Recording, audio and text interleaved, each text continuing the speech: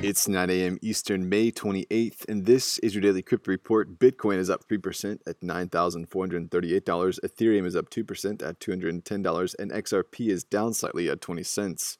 Those leaders by market cap top gainers in the last 24 hours. Monero Classic up 64%, Thunder Token up 17%.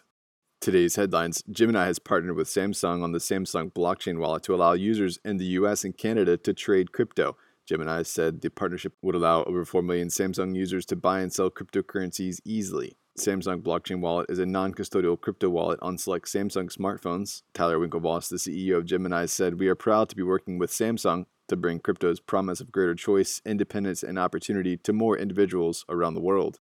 Well, a new actively managed Bitcoin hedge fund has been announced in Hong Kong by crypto asset manager MaiCapital. The fund, called Bitcoin Plus Investment Fund, is a quant fund looking to track and potentially outperform Bitcoin's performance in various markets using quantitative algorithms. The fund will invest in a range of Bitcoin-related avenues, including Bitcoin, Bitcoin derivatives, and other structured products.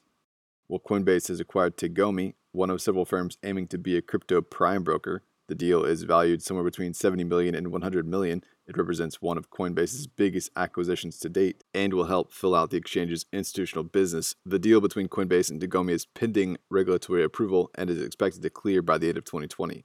And finally, in its investor call yesterday, Goldman Sachs chief investment officer said that while cryptocurrencies like Bitcoin have received enormous attention, they are not an asset class. Their reasoning is because of Bitcoin's inherent lack of cash flow, unlike bonds, and its inability to generate earnings through exposure to global economic growth. Goldman does not recommend investing in Bitcoin on a strategic or tactical basis for clients' investment portfolios, even though its volatility might lend itself to momentum-oriented traders.